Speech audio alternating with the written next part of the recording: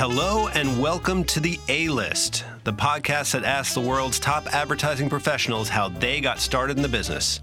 I'm Tom Christmann, Chief Creative Officer at DiMassimo Goldstein, an inspiring action agency in New York City. Today, I talk to Mr. Eric Silver, McCann's North American Chief Creative Officer. That's a big title. He's a good man. I have worked for him and near him and with him, and he is very funny and very smart. We talk about finding a good partner, finding a tribe. We talk about the culture of big and small ad agencies and what's better. And we talk about farting and masturbating. That's pretty much covers it, what we talk about. The A-List is brought to you by Ad House Advertising School.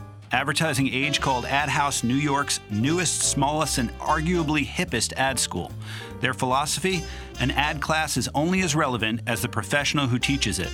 Ad House classes are taught by the best in the biz in the agencies where they work. You get 10 weeks of classes for just $600. To apply, go to adhousenyc.com. That's adhousenyc.com. And for the latest news, follow Ad House NYC on Facebook. Get ready for Mr. Eric Silver. Hi, Eric Silver. Tom Christmann, how are you? I'm so good. I haven't seen you in a long time, but we know each other from former jobs and lives and things. That is true. How is the podcast? How's it going? Are you a pro yet? I don't know. You tell me. People seem to like it. What did Rob think? Does he walk around just grumbling about how I didn't make him sound good? And no, he's elated. He has a T-shirt. Great. He's very excited. I'm going to make T-shirts that say I'm on the A-List, and only people who have been on the podcast will get them. But that's one of those things where I say I'm going to do something, and then maybe I'll do it eventually. Okay. But this is about you, though. This is about Eric Silver. What I like to do on this podcast is I like to go back, and a lot of people know all of your work. You've done some amazing things in your career. But where did it all start? Where did Eric Silver grow up? Tom Christmann. I grew up in Orange, Connecticut, which is a small, quiet town, especially back in the 80s. And I was trying to think about Orange, Connecticut, I basically all I could remember was we had the Boston Post Road, which is an actual road that's basically a large mall, and I think it runs from New York to Boston. Yeah. And the only other thing I could think about was Showcase Cinemas. So a lot of my childhood was spent trying to sneak into R-rated movies. Right. Those are my two big memories. What kind of movies were you trying to sneak into? Like Porky's? Is that one of them? Let's see. I remember getting into Risky Business and Caddyshack. Risky Business. That middle of that movie gets very, very, very sexy. Yeah. It was an exciting time. I was probably 13 or so. Yeah. I remember not getting into Blade Runner, which was very traumatic. Wow. But that was a lot of my childhood. Are you going to see the new Blade Runner? Are you excited about it? I think so. Yeah. Good. And what did you want to be when you grew up? What was running through your head? What did your parents do? What were your ambitions back then in high school?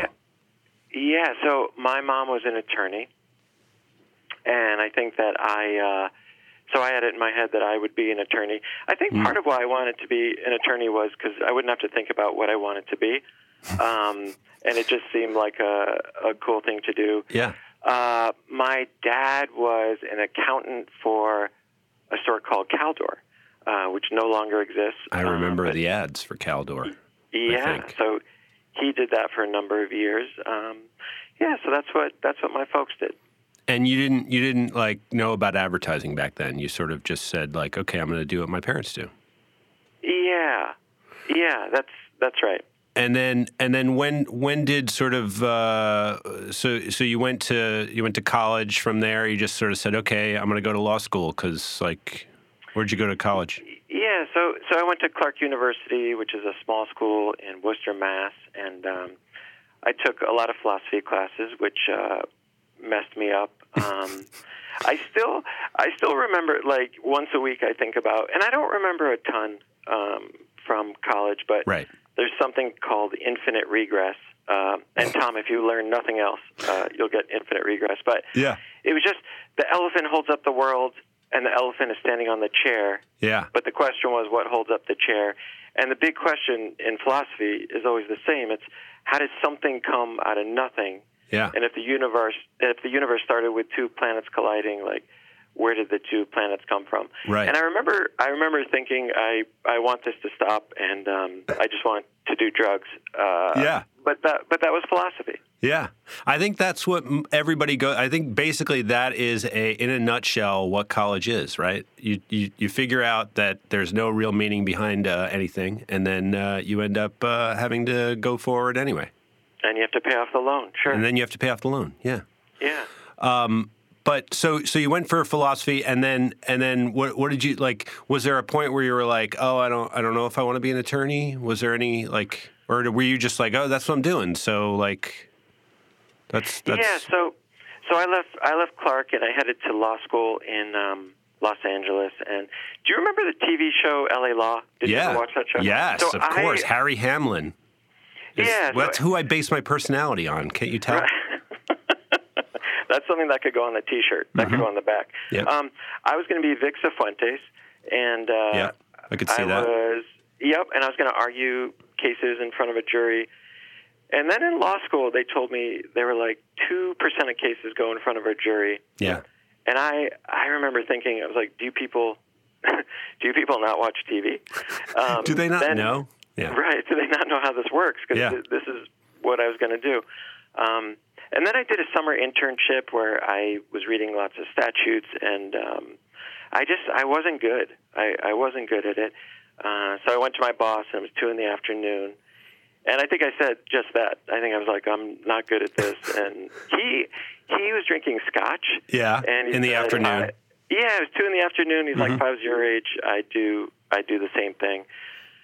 So that was the end of what could have been a bright legal career. Wow. And so you were like, I can't think of a less funny career, but you're a funny guy. Like, what did you never think like, oh, this funny thing? Were you always funny, or was that something that you learned later? What? I guess so. I think in high school I came in second for class clown, which is always an honor. I think I was funny. I think growing up in Orange, Connecticut, which was pretty typical and suburban, maybe then I started to see the world in a different place. Yeah. Like just seeing things a little different because it was a pretty ordinary town. Maybe. Yeah. Maybe that's what happened. Yeah. So I remember that kind of in junior high and high school, just seeing things a little differently. So at that point, you're out of. Are you still in law school when this guy tells you, you should do something else, or? Well, I did 1 year. I graduated. Well, I just did 1 year of law school, and it was during this clerkship in the summer that I realized I was terrible, and that is the time that I remember seeing Nike. And that felt like the advent of Nike commercials. And Spike and Mike, do you remember those? Yeah, sure. It was, right, and they were kind of annoying. He had an alter ego. It was what was the name of Mars Blackman. Mars right? Blackman. Yeah. Yeah, and I remember he would always say to Jordan, "Is it the shoes? Is it the shoes?" Yeah, and it's got to be the shoes. Exactly. Yeah. So I saw that, and I thought that's kind of cool. And I guess, like, even back then, 30 seconds felt like this is a good amount of time to focus. I think a lot of us are attentionally challenged. Yeah. And but I was like, 30 seconds, that's something I could do. So that's what got me hooked. But were you trying to write longer things at that point? Were you a writer, like, in your spare time? Were you like, I want to write things, I want to make entertainment? I desperately want to tell you yes, but no. Really? No. Yeah. And you just saw an ad, and you're like, maybe I'll do that. Yeah. And what were the other options? What could you be right now if you had like picked something else that you just happened to see that day? As I think about it, there were no options. Okay. And I think I was probably at home thinking I have nothing, and maybe was watching TV, and that came on, and I thought I should have worked on my story, but I'm sure that's the way it happened. No, and you were in L.A. at the time. Where were you living in L.A.? I had a bunch of different places, but Hollywood, which was awful. Oh, my God. Yeah, this was the early 90s. And, Yes. And Hollywood, I remember there was like bullet holes in the front of the building. You're lucky to be alive. Good. You're lucky to be alive. Yeah. And then you. So I read that you had you started as the clerk, and then this was your first summer, and you just quit and you started building a portfolio. How did you do that? How did you know to do that? Did you have a friend who told you this is how advertising works, or? Well, so my first interview was at Team One, and it was with this guy Steve Silver, no relation, and he asked if I had my book with me, and I said I don't know what that is, but I'm ready. Yeah, let's do this. That not a good approach. So I took one class at an ad school in Los Angeles. It was, I don't remember the name of it. I'm not sure if it's still there. Yeah. But I quickly came up with 12 puns, and you and I are old enough to remember in the early 90s that was a thing. Mm-hmm. And nothing good came of that. So yeah. I took a job in a parking garage in Century City. Wow. And I could not land a job in advertising. My puns were not strong enough, no. I guess. So I'm just thinking back. I was parking cars, and I guess I thought I'd be there a few weeks, and I was there for 9 months. Oh my God. Yeah, and they promoted me to parking manager, and I started freaking out. So I quit, and at that point, I'm broke. And I guess I would say a lot of creatives are going to brag about not going to ad school. Right. And I'd like to be really clear here. Yeah. Go to ad school. Don't work in a parking garage. Right. Lauren Slaff will be happy to hear that. Take a class at Ad House, perhaps. That's exactly this message brought to you by Ad. Yeah, but in all seriousness, it's not taking ad classes is not the way to go. Right. Yeah. So you didn't take an ad class, and what were your ads like? How did you know to do? Were they just on napkins, on pieces of paper, just drawn with a pen? Yeah, it was. I literally took one class, and they were really all puns, and I found someone to comp them up. One ad had 2 puns, and I remember I 2 puns. And I called my mom, and I read her that ad, and I was like, "See, not a mistake, dropping out of law school, Mom." But it was bad. And back then there was kind of these marker comps, and you walked around with your portfolio case. Yeah. But there was nothing good in there. And so you're going around and you're getting how did you not just quit it altogether and just where did you show those ads to? Where were the ad agencies you went to next? All right, so I guess I'll start the journey, as it were. That summer, I landed a gig working for Larry Lipsman. Larry Lipsman worked at the Lipsman Group. Yes, and, I was going to ask if that was the same Larry who worked at the Lipsman Group. The venerable Larry Lipsman. So he asked if I wanted a summer job, and I said that would be perfect. And I guess one day there was an assignment to do a tabletop ad. And I might be making this up, but I think it was for Enterprise Fish Company. And, this to me was like the Super Bowl. It was a real assignment. And is this the job where you were making $25 a day that I read about? No, we'll get to that. Oh, okay. You're not making that much yet. No, I hadn't hit the big time yet. But this to me was like the Super Bowl. It was like a real assignment. And Tom, I remember thinking this would live on a table at a seafood restaurant. And I remember being thoroughly excited, and I totally came through with Catch Our Catch. So Catch Our Catch was your line.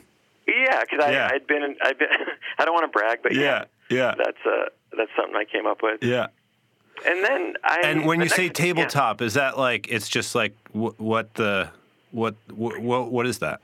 Yeah, just on the table. Yeah, just on the table sat the little triangle thing that you see in restaurants. Oh, the little card, the little table card. Yeah, the table card. Yeah, and it just said Catch Our Catch. Catch Our Catch, and then it was just a fish. Yeah, and I was off to the races. All right. I debated telling you this story, but I'm going to. Sure. You'll stop me if it's going wrong. That job, after that, I just started interviewing. Yeah. And one of the interviews, do you remember Levine Huntley, Vic Beaver? Yeah. So I interviewed with a woman named Rochelle Klein, and she was this amazing writer, creative director. I think as a side note, I think after I interviewed there, Subaru went to Wyden, and they went under. But anyway, I was interviewing with Rochelle. Yeah. And there was this kid in the lobby, and he asked if he could see my book. Mm-hmm. And I said, of course, and could I take a look at his book? Yeah. And on the flight back to Los Angeles... From where? Where was Levine Huntley at that point? This is in New York. Okay. Yeah, I was in New York, and I was flying back to L.A. Yeah. And I was just thinking about this one ad that this kid did, and it was for a gym. Mm-hmm. And the headline was, if you don't like the way this ad looks, then change it. And underneath the headline was a Mylar square, which created a reflection where you could see yourself. And I the whole flight back, I was like, this is amazing. Like, I can't do that. Yeah. So right when I landed, I went right to Walgreens, and I bought poster board and reflective shiny paper, and I just took it. You just stole it. Yeah, I just took it. And the next day, I can't tell you how broke I was. Like, I was quite desperate. So the next day, I had an interview at a place called Larson Colby in L.A., and Rick Colby, he goes through my portfolio, and he's like, it's okay, but like there's this one ad that shows me you can do this, and I was like, oh yes, that's my favorite. And I guess kids, if you're listening at home, don't do that. But I tell you that just to tell you I had hit bottom. Yeah, that was like you saying like, I don't know how to do this. I'm just going to rip off this other guy who has good stuff. Yeah, but I guess in hindsight, in telling you this, like I had good taste. It was a good ad. Yeah, you were ready to be a creative director at that point. I was like a creative. That's a good. Yeah, that's exactly right. Yeah, I could look on it fondly. Yeah. So I got a week of freelance, and then what you reference is true. I don't remember if it was $25 or $75 a day, but it wasn't good. And a few months later, this guy Rick asked if I wanted to go full time. I think. Who's Rick? Where is he? He was Rick Colby of Larson Colby. Yeah. And I was just laughing because I think he saw I'd like scurvy because I was making so little money. Yeah. So I got a partner, and you know Rohitash Rao, yes? Yes. So that was my partner. He was your first partner. Yeah, and he's still a really good friend, and he was brilliant even back then. He does such beautiful art and amazing things that I see on the internet, and I keep saying that I want to buy one, and then I don't pull through because that's what I do. I'll do it someday, Rohitash. Well, for God's sakes, buy one. He's this brilliant artist, and even back then, he was great. And I still remember in his portfolio, it was for hair gel. He took the barcode at the bottom of the print ad, and used the hair gel to give the barcode a new hairdo.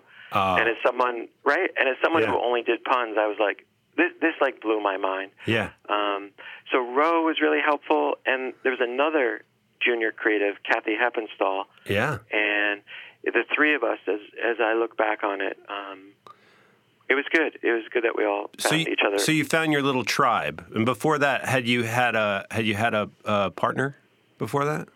No, and I do think there's a ton of luck in that first job. Yeah. And just finding Ro and Kathy, they really helped me figure it out. I think Kathy early on, she's a writer, so she has a way with words. But she said, "Stop sucking," which was helpful. Yeah. But there's tremendous luck in that, I think. So anyway, I debated telling you that story, but that's how I landed my first job. Wow. No, I love that. Have you ever told that before? Is this an exclusive? I think this is a humiliating exclusive that I wanted to save for your podcast. Wolf Blitzer's coming out in a second. Breaking news. Yes. What? No, but I think it's good to know that even the biggest among us, we come from we're all just amoebas that have now grown. What did you learn from Rohitash and Kathy other than don't suck? Like, what did you guys talk about? And did you just suddenly you're like, oh my God, I found my little tribe here? Or Did you know at the time, or were you just like, okay, I'm in? Because a lot of times when you're younger, I remember feeling like I was in competition with, even my partner at the time, and Lubna Abu Aspa. I remember she was my partner at Kirschenbaum, and we would almost fight because we were like, we wanted to be the one with the idea. Did you find that with your first partners? Yeah, and I think the best people in advertising are two things: charitable and competitive. Yeah. And we were both, even then we were both, I should say all three of us were kind of finding ourselves, and it was certainly a competition. But and I remember, I think it was for Greenpeace, Tom, and it was the CEO, Edgar Woolard. I might be making up that name. And it was a print ad, and it said, as it turns out, you can get cancer from another person. It was for Greenpeace, and it was his practices. But I remember with that headline, wow, it started to shift a little bit. And It was like we could challenge convention a little bit. But I think that's a fair way to look at it, being, charitable and competitive. And honestly, like, when does that change? I think those are two good qualities. Yeah. No, those are two good qualities. And so so you found that, and how did you get from there to Wyden? Like, because that was your first big sort of...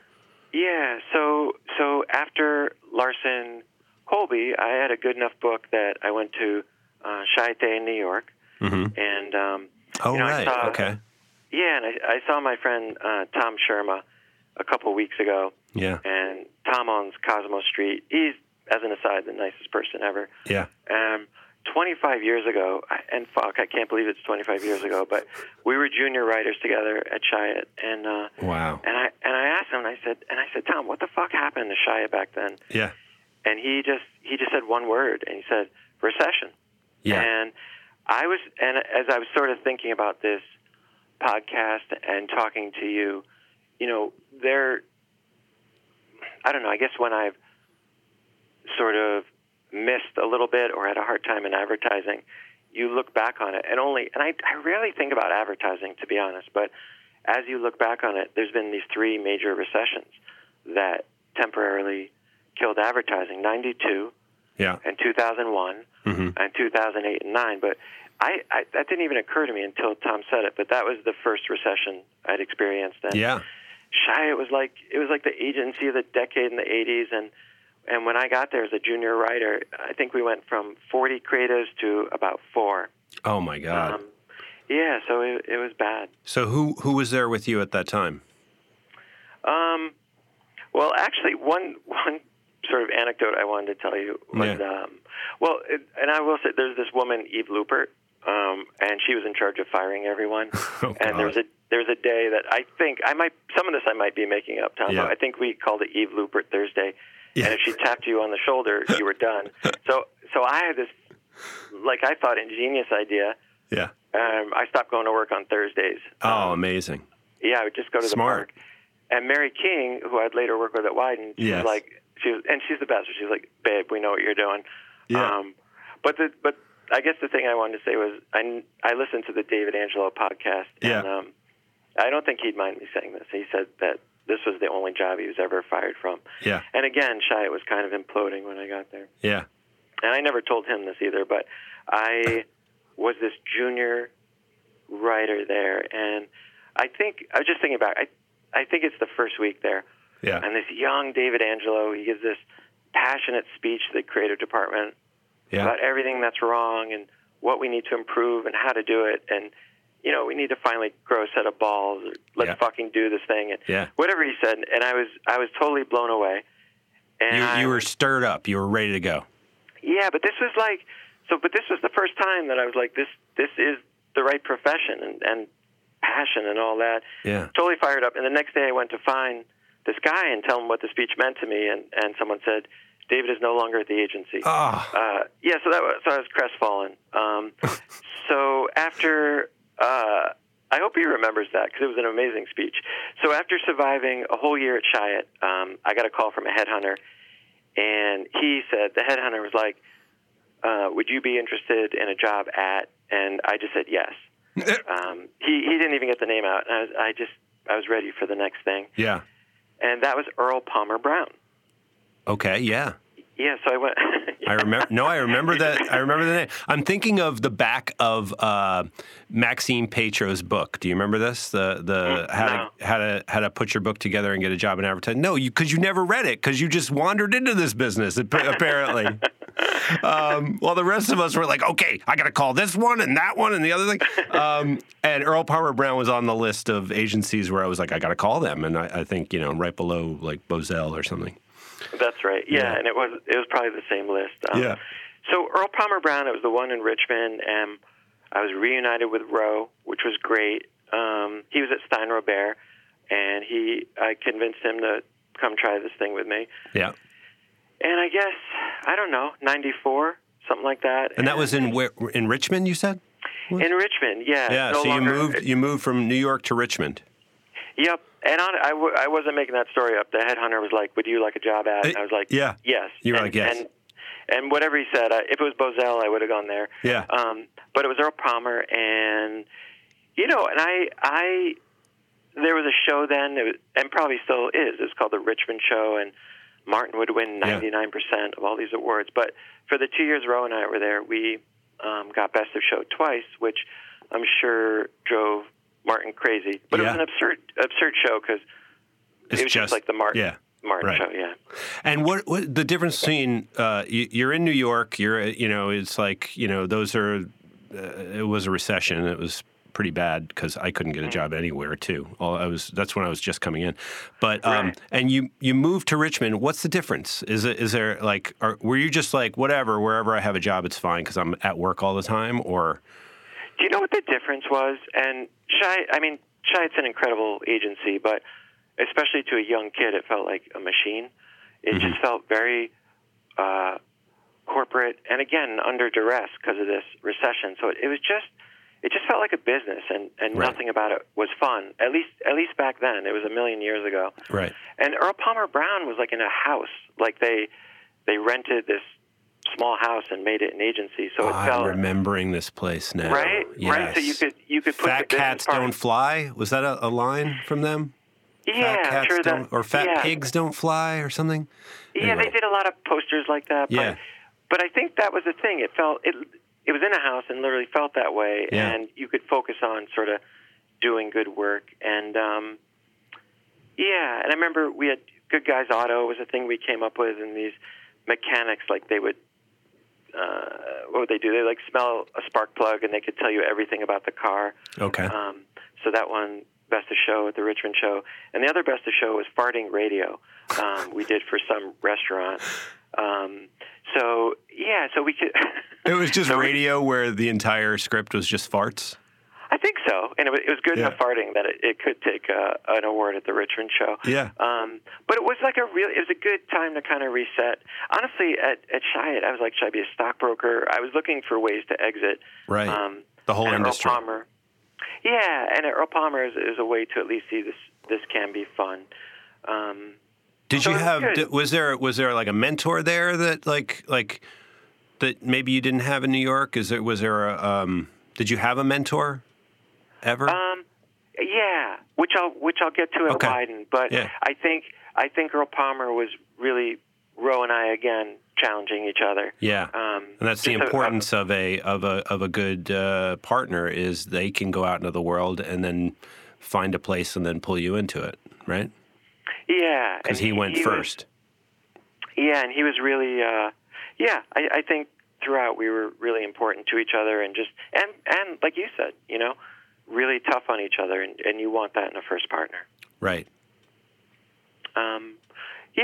So I had Good Guys Auto and this good farting radio, and I sent my book to Wyden in Portland. Yeah. And I guess the year after, so that's 95. Yeah. And Dan, you got your first awards, and you're feeling good. Yeah, and Dan Wyden, he later told me he hired me because Roe and I, we'd been working on a comic strip, and it was called Smear. And one of the comic strips talked about how I was ashamed because I was masturbating to beautiful women on MTV. Yeah. And in the comic strip, I said, and next time I would attempt to masturbate to CNN, because at least then I would learn something. And so I guess, as I say this to you, I guess the combination of Good Guys Auto, farting, radio, and masturbating, it was enough. It was, who could pass that up? Farting and masturbating, those are the keys. Only the high road, Tom. Yeah. Only the high road. But I, even back then. But I would say to creatives starting out today, I guess if you could do something that sets you apart, not just to have advertising in your book. It doesn't have to be masturbating, but something, I think that's still good counsel even today. Yeah, do something outside. Are you seeing that in books now? Are you seeing like sort of outside of the realm, of advertising, or is it pretty the same? It's more disparate than it used to be. You remember we would carry around our portfolio cases in print, and by necessity today, there's different kinds of advertising. But I think people should be submitting, it doesn't have to be a comic strip, but poetry or anything outside that just to get a leg up. And I don't see it that often, and I think it's not a terrible idea. Yeah.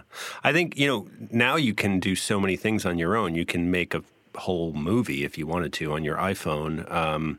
And with things like Instagram and Snapchat and spectacles, and you can do so many. I encourage everyone who works for me and wants to work for me to create a product or create a site where you're trying to sort of promote it to the world, because when you do that, you sort of learn how things work better. Yeah, that's smart. And it also kind of gives you the idea that this person can do things on their own. They can actually make things. They're not just going to be like, well, I had the idea, so somebody will figure it out, which we don't have that anymore. That was like the 90s. Good advice. You kind of have to do something on your own. But you got the job at Wieden. Were you so excited? Were you like, I'm moving to Portland? I was. I was really excited, and it was very competitive back then. Yeah. And it's Jim Riswold, and he's the reason I got in the business in the first place, right? Yeah. Spike and Mike ads, and Jamie Barrett. Oh, right. There. Did you know that at the time? I did. Okay. You were a little bit of a geek at this point for the business. Yeah, and I knew he had done that, and I was honored to meet him. And Jamie Barrett was there, and Susan Hoffman, and I think Hank Perlman had just come up with SportsCenter, and Boiler was there. So it's really like just a lot. So you asked about mentors, and all of those names are certainly good names. And really the one person I think who would help me more than everyone else was Stacey Wall. And I would show Stacey work early on, and I remember he was like, this feels like an ad. And I was, I don't know. And you're like, isn't that what I'm here to do? Yeah, I was like, you're fucking right, it does. And he was like, thanks, man. And Stacey, like, he wasn't trying to be mean, but he was like, you're terrible. And that's when it all kind of clicked. And it's so antithetical, like that great advertising should not feel like advertising. That was a huge lesson for me. Like, can you imagine accountants like Bob, the spreadsheet, feeling a little accountant? Like, what a fucked up profession we're in. Where it shouldn't feel like advertising. So all those names I mentioned, and Stacey in particular, huge lesson for me. You're just that's one of the lessons you learned, and Stacey sort of took you under his wing and told you sucked and you needed to work on it. And so there's another level at this point where you're like, oh my God, I got to step it up even higher than I did before. I haven't made it yet. Was that the feeling, or was there like, well, I'm at Wieden now, I could go anywhere I want? No, and I think that's the thing about Wieden. No matter who you are, what year, you always feel like you're failing. It's such a rich legacy, and everyone there is so great. And, and in the mid-'90s when this Nike thing was taking off, it was competitive. It was for sure. Yeah, and I remember seeing those ads. There was one campaign, it was like, it looked like it had been drawn by a child on white paper with a marker, and it was just a leg with all these hairs coming out of it.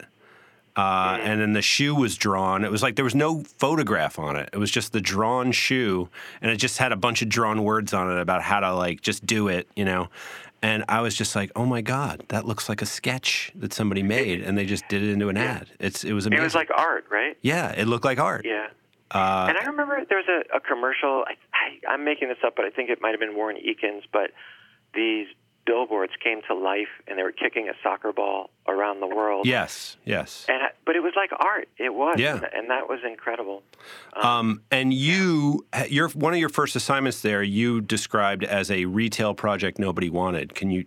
And then it became something that was your first sort of TV spot. Yeah, right? That's right. And I spent a lot of time.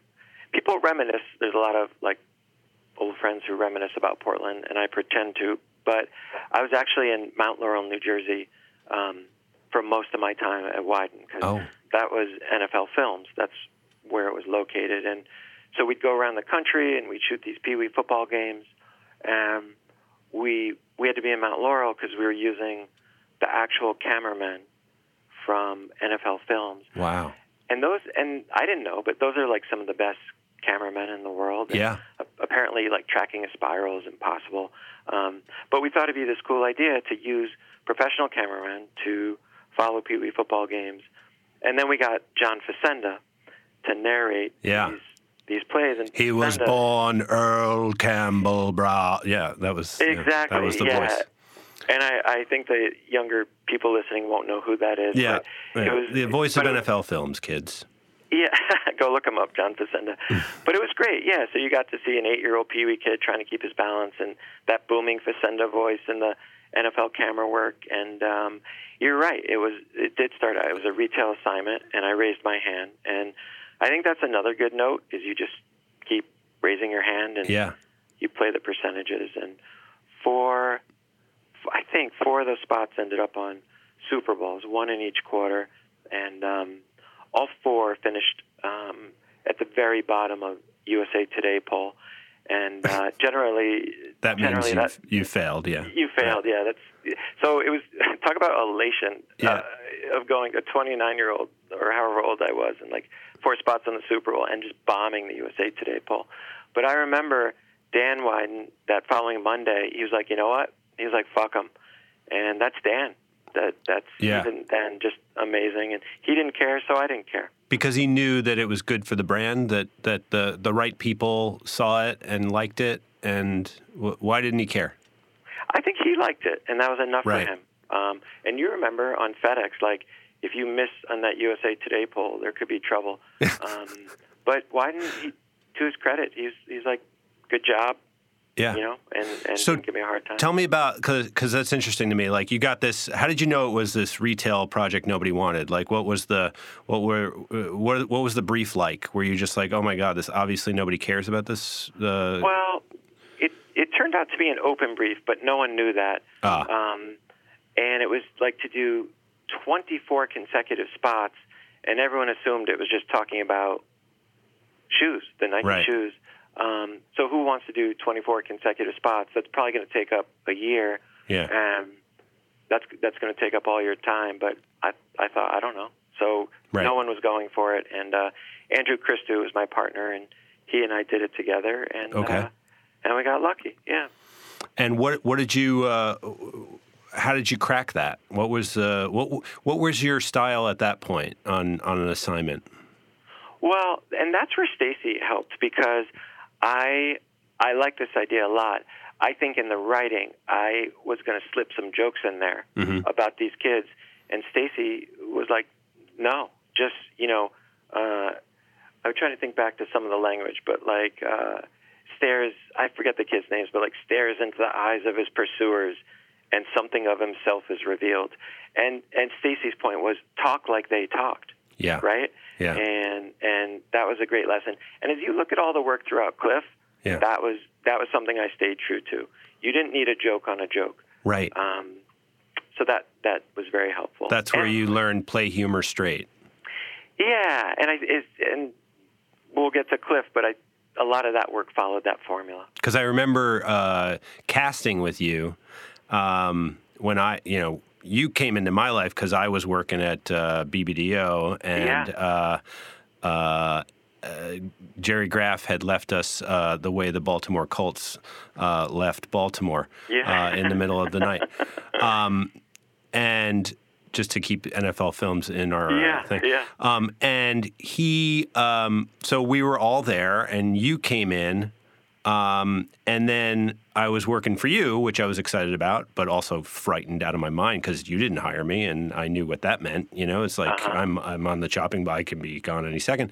And then I was casting with you, and I remember you saying, "No, that guy's a tell. You don't want to like cast funny-looking people because you're sort of telling everybody that this is going to be a funny spot, and you don't want that." So that was one of the things I learned from you. And you also learned that from Cliff, I'm assuming. Yeah, I do think that was a Wyden thing, because if you think about the Cliff style, it was pretty out there. He was the master of casting, but the people were a little exaggerated. Right, you know? That's right. Before you were there, it was more like a "Where's the beef, lady?" And my dog can say "I love you." Right. Yeah. Right.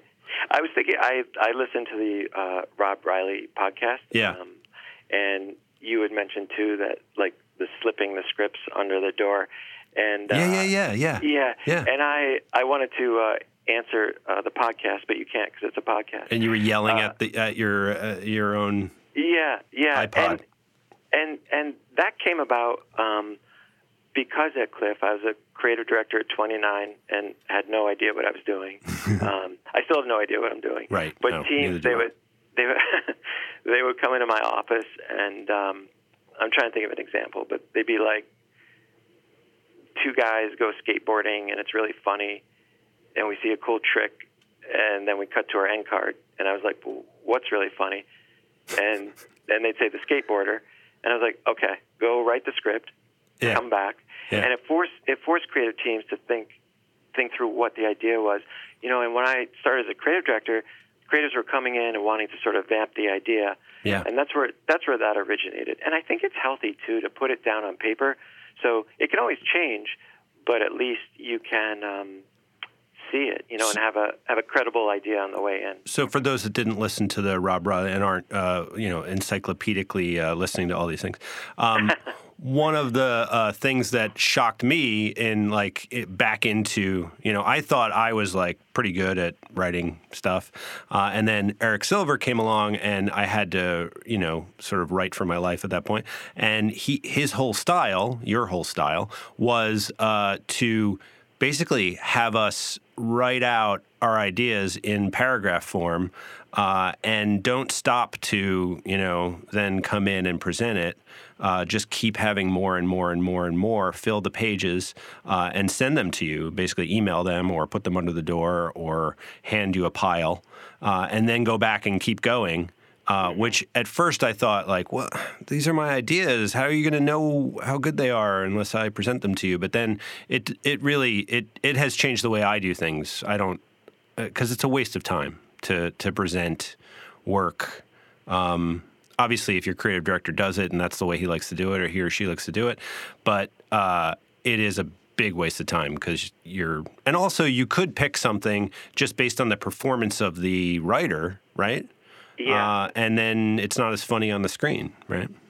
Yeah, and I think, you know, and I probably mellowed out since then, but at Cliff and at BBDO, it was just, let's keep coming up with stuff. I know Bogusky worked that way as well. Like, just, let's do a ton of things, and we'll figure it out as we go. Anyway, I took us on a little divergent path. It was fun. Yeah. Where were we?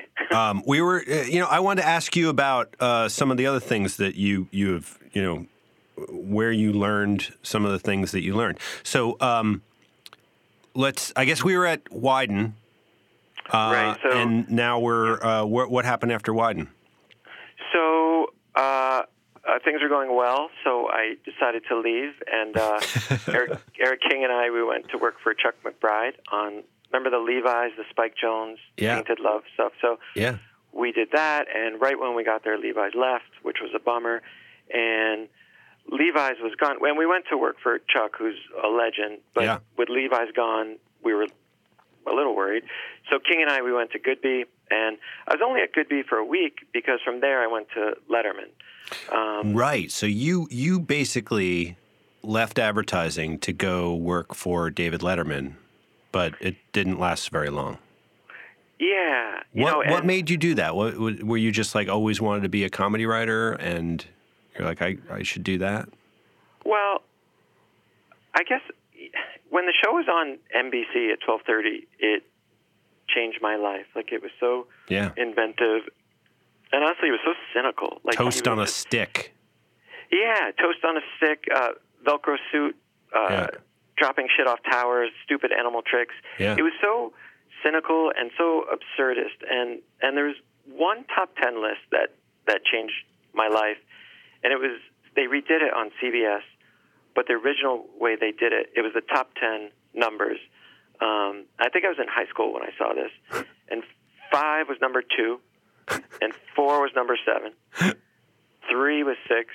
Yeah. 2 was a tie between 3 and 8. Yeah. And 1 was 1. And the absurd brilliance of 2 numbers tying for second place, that changed my life. Like, how brilliant is that 2 numbers would tie for second? So the way I got the job was I had an agent at Creative Artists, and a guy named, I think it was Rob Burnett, was the executive producer, and it was the Pee Wee football ads. He saw the Pee Wee football ads, and he reached out to my agent. And, so wait, how did you know to have an agent? I've never heard of anybody else saying this, that they had an agent. Why did you have an agent? I had an agent. There's a great Mark Maron quote. He says things get lost as time dims the lights. So I can't remember if I had the agent and then Rob Burnett contacted him or vice versa. But Rob Burnett and this guy, Jeff Jacobs, at Creative Artists were friends. And somehow the Pee Wee football is what tied us all together. Right. And that's how I got it. So I put together a spec pack and met the head writer, and I got the job. Wow. So, you're like, okay, guys, I'm out of here. Did you do that thing where you throw your papers up in the air as you leave and just told everybody to go fuck themselves? I'm working for the David Letterman show? Oh, good. No, it was the opposite, because I was at Goodby, and I'd actually, because of timing things, I had turned down Goodby twice before. Right. And they said, we're going to take you, but if you fuck up this third time, you're dead to us. Yeah. And it was literally a week later, Tom, and I was terrified. And Jeff was great, though. He said, how do you not do this? But no, I was not throwing papers up in the air. Yeah, okay. You were like, please don't hate me and please don't tell hurt everyone. Me. Yeah. Yeah. But he was nice about it. And then, so you go to New York again. Now you're back in New York. You really, you like to move your life and just take it. And it's good. I think so. I think my attentional issues had me traveling around America. And so just to wrap up Letterman, like when it got to CBS, for me, others would disagree. For me, it was a different show, and it was I just couldn't get stuff on the air. I was told Dave doesn't do stuff like that, or he has a bad back, and it was frustrating. So I remember a gag on the show where it was so hot in the summer, they were going to see if like an egg would fry on the sidewalk, and I was like, that's it. And I submitted a top 10 list of reasons Conan's show was funnier, and then the day after that, they fired me. So that was it. But I was done. I wasn't. I was just crestfallen that it wasn't the show on NBC. Right. And you had this idea in your head of what life would be like if you could just write for the David Letterman show. Was that a long-term goal, or were you just you just heard this guy liked your stuff and suddenly you were like, oh, okay, I could do that? No, I wanted to write for Letterman, but again, I think I just remembered a different show. Yeah. And when I got there, I was probably a fish out of water. All the writers were from Harvard, and Will Forte and he was the SNL guy. He and I were not from Harvard. Yeah. And we stuck out. We weren't a good match for the show, I think. It was a very conventional sense of humor at that time. Right. And so what do you do from there? So that's when I reached out to Cliff and met with him. And I said to Cliff at lunch that the Little Caesar stuff and the Staples work is great, but I don't think it's going to be my style.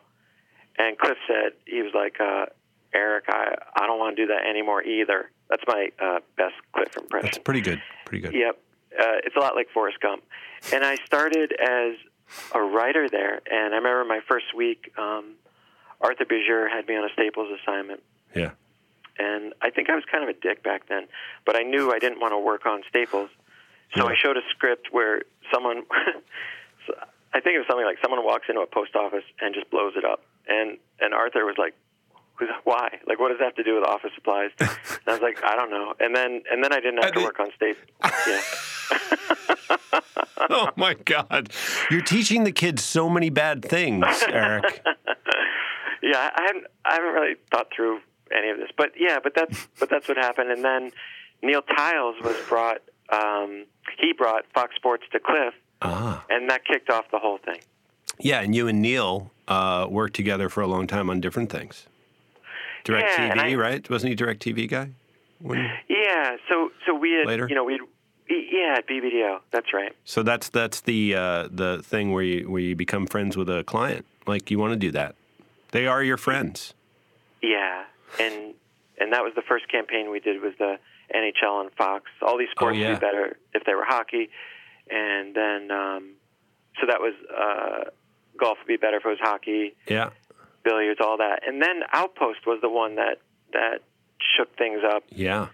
Putting a gerbil in a cannon and shooting it in through the O in Outpost. That's right. So we did the gerbils out of the cannon and the high school marching band that's attacked by wolves and the tattooing the babies. And I remember then there was nothing to say about Outpost. It was this boring company. And I thought, let's just help people remember their name. Yeah. And Roger Camp had a great addition at the end. And he said we should ask people to send complaints. Yes. Send complaints to Outpost.com. So that campaign, it freaked everyone the fuck out, including Cliff. And I remember he said, Eric, this isn't funny, it's just sad. And then it's so funny. And then it won awards, and Cliff was like, I always like those. Yeah. But that campaign was different for sure, and it did freak a lot of people out. And then we did the Fox Sports regional campaign, sports news from the only region you care about. Yeah. And what else did we do? I think at Cliff the two favorite things were actually the nonviolent ones. So there was the PSA, and we see the guy's forced to use his feet to change the diaper. Oh, my God. I have always loved that spot. And then Alan and Jerome was the other one. And the two white kids who play basketball. And we always got a bad rap for violent spots, but those are my two favorites. Yeah, those are great. Those are what made me want to work for you. And I came over to Cliff when I was at Kirschenbaum to show you my book. You don't remember, I'm sure, but you told me sometimes you have to trick clients into good work, because I was like, how do you get them to do all these things?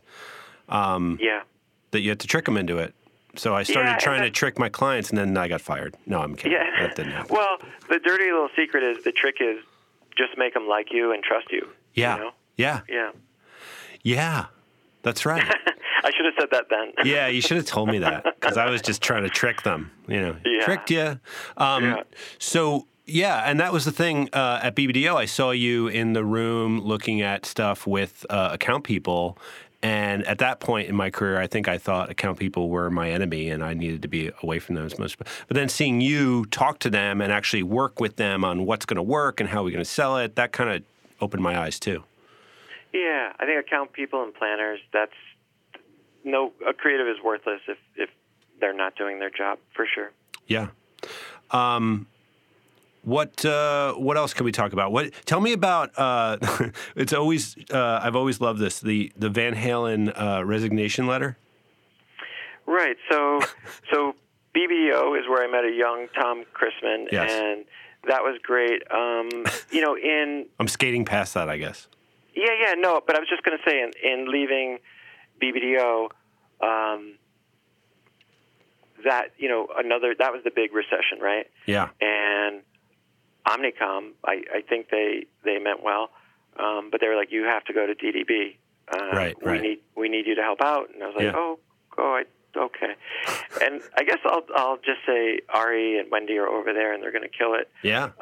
But when I got there, the walls were covered with these old posters of Bill Bernbach quotes. They were literally yellow from age, and black electrical tape was holding the carpets together. And it was very depressing. I don't know. I don't have much more to say than that, but I'd resigned early on, and then I resigned again towards the end.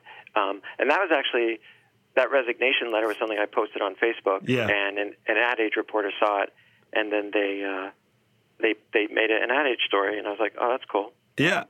That was, I thought that was a brilliant way of just like, I don't know, making your own brand. Yeah. You are a brand. Well, thank you, Tom Christmann. So we're at BBDO, and then you were at DDB. You started your own place. You've worked at all these different places. You are now Chief Creative Officer North America of McCann, which is a big job. What is the difference between all these places? What over the years? What's the thing that makes a good place as opposed to a bad place? You know, I think what I said to you earlier is right. Like, I have a technical answer, like if I was giving a press quote or something. But as I look back on it, and even talking to you, the places where it felt like a home and partners that I liked, and we were, in it for the good work, versus partners that I maybe didn't trust, and it was clearly a business, that has been the difference. And that goes for if I'm a junior writer or CCO of North America. That's the truth. When you feel comfortable with your partners, and you're free to do the right thing, I think that's right. I think that's the answer. Yeah. And now you're at McCann, and with Rob Riley, fellow A-lister, Rob Riley. Yeah. You've both been on the A-list. And you've done Fearless Girl, which everyone's talking about, everyone loves. How did that come about? What was because that is, for me, it's like that is the epitome of like an action, not an ad. So it's like, let's get our client to do this thing, which I see you're doing more and more of from the what was it, the Class Trip to Mars to Fearless Girl. I know you're trying to do more of that. Well, and I think that was always the thing. Like, even at BBDO in our group, like we won more awards for design than television. Yeah. And at Silver and Partners, we made a ton of mistakes on digital, but we were always experimenting with, Ultimate Vodka or Fair Tweets for Ben and Jerry's. Yeah. But I think I've, and sometimes hit and sometimes missed, but looking for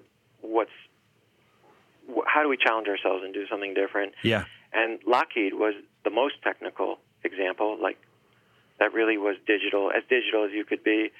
And that was the Class Trip to Mars, right? Yeah, a very complex initiative that took a long time to sell in. But Fearless Girl was sort of the opposite. It's kind of the oldest form of art. Yeah. A bronze statue. And this young female creative team, they wanted something to stare down the charging bull, to promote the She Fund. And the She Fund is a fund. It's made up of these women-led companies, because we all know women are better at business. So absolutely, they had this thought about, what would stare down the charging bull, but we couldn't crack it. And one day I was talking about it with Rob Riley, and he asked, I think he said something like, "What if it's like Tiananmen Square?" And as we started talking about it, from that came this idea: this little girl could stand down the bull, and I would say too that Lockheed and Fearless Girl both probably took 18 months. Wow. And if there's a last point, it's things that are good generally take time. Yeah. And I would say hang in there. Like, these things will die 1,000 deaths, and just hang in there. Yeah. I mean, you are one of the most awarded creatives probably in the world, and you've had lots of stuff killed, and I've been there for a lot of it, and you just come out the other side and you go, hey, this is another day. Yeah, I think so. Yeah, you keep getting up, right? Yeah, you just keep getting up. Yeah. I feel like we are coming to the end of our time together. probably over our time together. How can people listen to you on the social medias and follow you and do the things with you? Facebook and Friendster. So you're just Eric Silver on both of those platforms. Right. Yeah. That's right. I'm going to tag you on Friendster later, and we'll be friends. Is everything going to be okay? That's my final question for you. Oh, is this in advertising or life? I don't know. I just have it written down here. Is everything going to be okay? I'll say this. If we can get through 3.5 more years of Trump, I will say a resounding yes. Yeah. Do you think we're really going to need 3.5 more years? Well, and I was thinking, too, like, it's the exact opposite of Kennedy's Camelot. Yeah. It's the exact opposite. I do. I don't think he'll be impeached. I think he should be, and I think we're going to have to weather 3.5 years. Okay. Yeah. That's enough about him. Well, thank you, Eric Silver, for being on the A-List podcast. Is there anything else? Is there anything I didn't ask you that you were like, he needs to ask me about that? Wow, he sucks at his job. I would say for creatives just starting out, don't feel pressure to think in terms of digital or any other compartments. That'll usually just mess you up. I would say no matter what brief you're working on, just think in terms of utility or in terms of usefulness, and ask yourself, what does this actually bring to the world? And it can be big or small, but it should serve some purpose. And for creative directors just starting out, I remember an old Rick Boyko quote that I'll butcher, but it went something like this. If you're dictatorial, you're an egomaniac. If you're passive, people doubt your commitment. If you create the advertising, you're competition. And if you don't, you're lazy. And Rick's point was, you'll never please everyone, so don't worry about it. And he's right. Just do your best to create kick-ass work. That was on a cover of Creativity when I was at Cliff Freeman, and it always stuck with me. Wow. So those would be some last tips. Those are great. I'm writing those down. I could use them. All right. Thank you, Mr. Eric Silver, and it was a pleasure to talk to you. Tom Christmann, I love you. I'm proud of you, and I want to get dinner soon. All right. I'm in. All right. Are you going to Cannes? My daughter graduates that Thursday. Yeah. So I'm literally going to Cannes for just a few days. That's the way to do it. I think that is the right way Another to do tip it. to the kids. Don't go for more than a few days. That's a third and final tip. Yep. All right. All right. Have a great summer, and congrats on your daughter graduating. Thank you so much. Bye. Bye.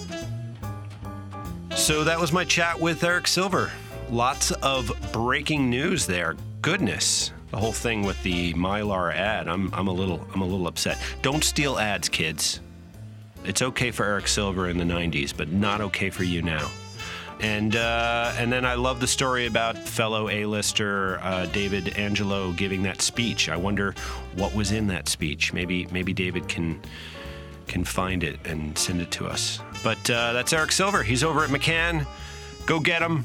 Send him emails or find him on Facebook or on Friendster if you're on Friendster. The A-List is brought to you by Ad House Advertising School. I'm Tom Christmann. Thanks for listening. Please rate us and subscribe to the show on iTunes or wherever you listen to podcasts. And if you want to be interviewed for an upcoming episode, contact us through adhousenyc.com. And you can follow me on Twitter at Mongo Industries. And you can check out DiMassimo Goldstein at digobrands.com. The A-List is recorded at Gramercy Post in New York City. Our engineer today was Matt Stillo. Thanks, everybody. See you next time.